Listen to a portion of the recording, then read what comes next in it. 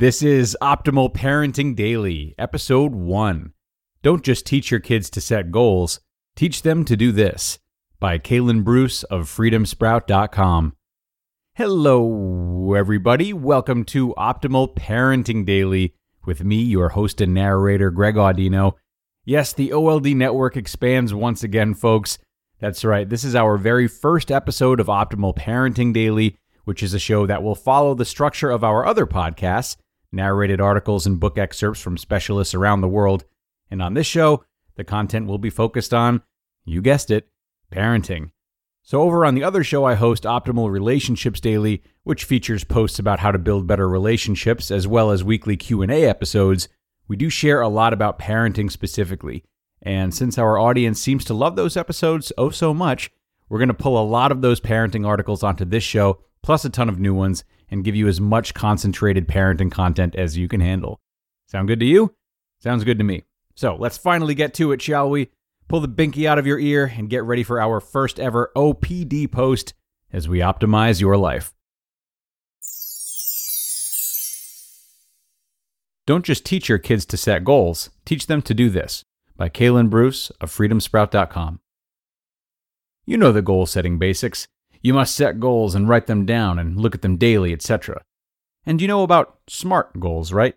Goals should be specific, measurable, attainable, relevant, and time-bound. I'm not saying any of that is wrong, but goals won't get you anywhere on their own. A lot of books on goal setting refer to a 1953 Yale study, where 3% of the class had written goals and concrete plans, 13% just had written goals, and 84% didn't have goals at all. Well, 10 years later, the 13% were earning twice as much as the 84%, and the 3% were making 10 times as much. There you have it. Write down your goals and you'll be rich. Oh, but one thing, that study doesn't actually exist. And the 1979 Harvard MBA Business School study that had basically the same results probably doesn't exist either. It doesn't appear to. The reason everyone accepted these studies so easily is because they make sense. It makes sense that clear direction leads to more success. The clearer the direction, the more successful. That seems to be true, but these studies led to the idea that if you write your goals down, you basically can't go wrong. But if all you do is write your goals down, you're already failing. I'm not trying to share some new secret. I'm actually being super practical here. Goals don't get you anywhere. They show you where you want to go, sure. But to actually achieve anything, you've got to focus on systems. But first, let's talk about what everything I write about comes back to. Mindset. The magic of thinking big. The Magic of Thinking Big is the title of one of my favorite books. It's pretty easy to guess what it's about. Big thinking isn't instilled in children like it should be. I know we tell our kids that they can be anything they want and they can do anything and they have no limits.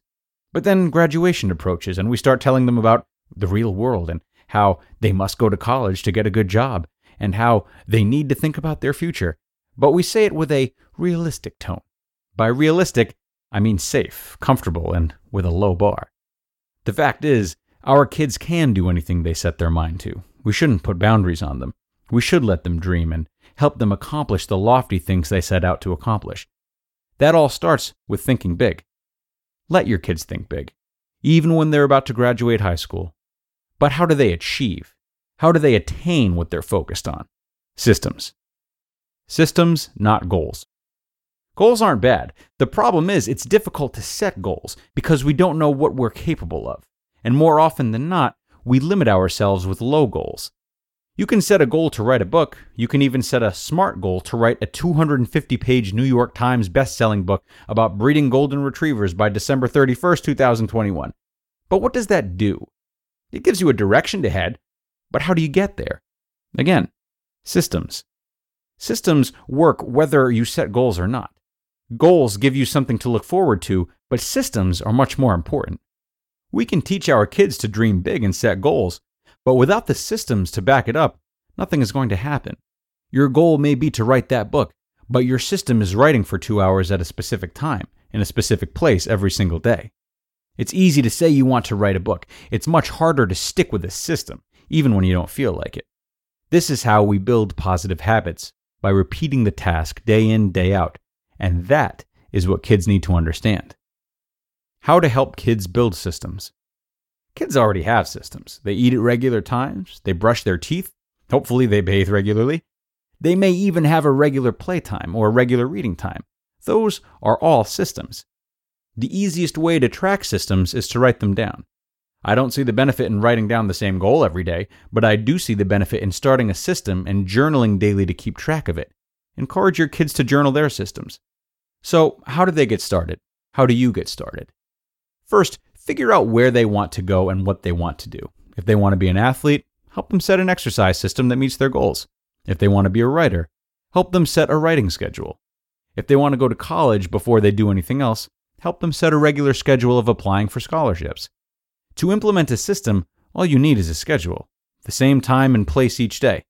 It's important for kids to understand to not miss days when they're doing this, at least no more than 2 days in a row. Special circumstances come up, and this shouldn't be a religious act, but instill the mindset of always showing up. How to balance goals and systems. Goals aren't that important if you have a solid system in place. For example, if you're writing for 2 hours a day, eventually you'll have a book in front of you. But it's not a bad idea to set a deadline and an ultimate goal of finishing the book. You do need the direction to know what finished looks like. And I'm definitely not saying you shouldn't ever have goals. The problem comes in when people focus on their goals instead of focusing on their systems. Help your kids set goals when they're interested in it, but more importantly, get them to understand the importance of systems, because that's what gets them where they want to go. If you want to help your kids set goals, that's perfectly fine. But focusing on the goal and not the system isn't going to accomplish anything. It takes 5 minutes to set and write down a goal. There's no harm in that. But there is harm in not taking the action that achieves the goal. Teach your kids to have clear direction, to know what they want in life. But more importantly, teach them how to get it, how to put in the work. Teach your kids to have grit.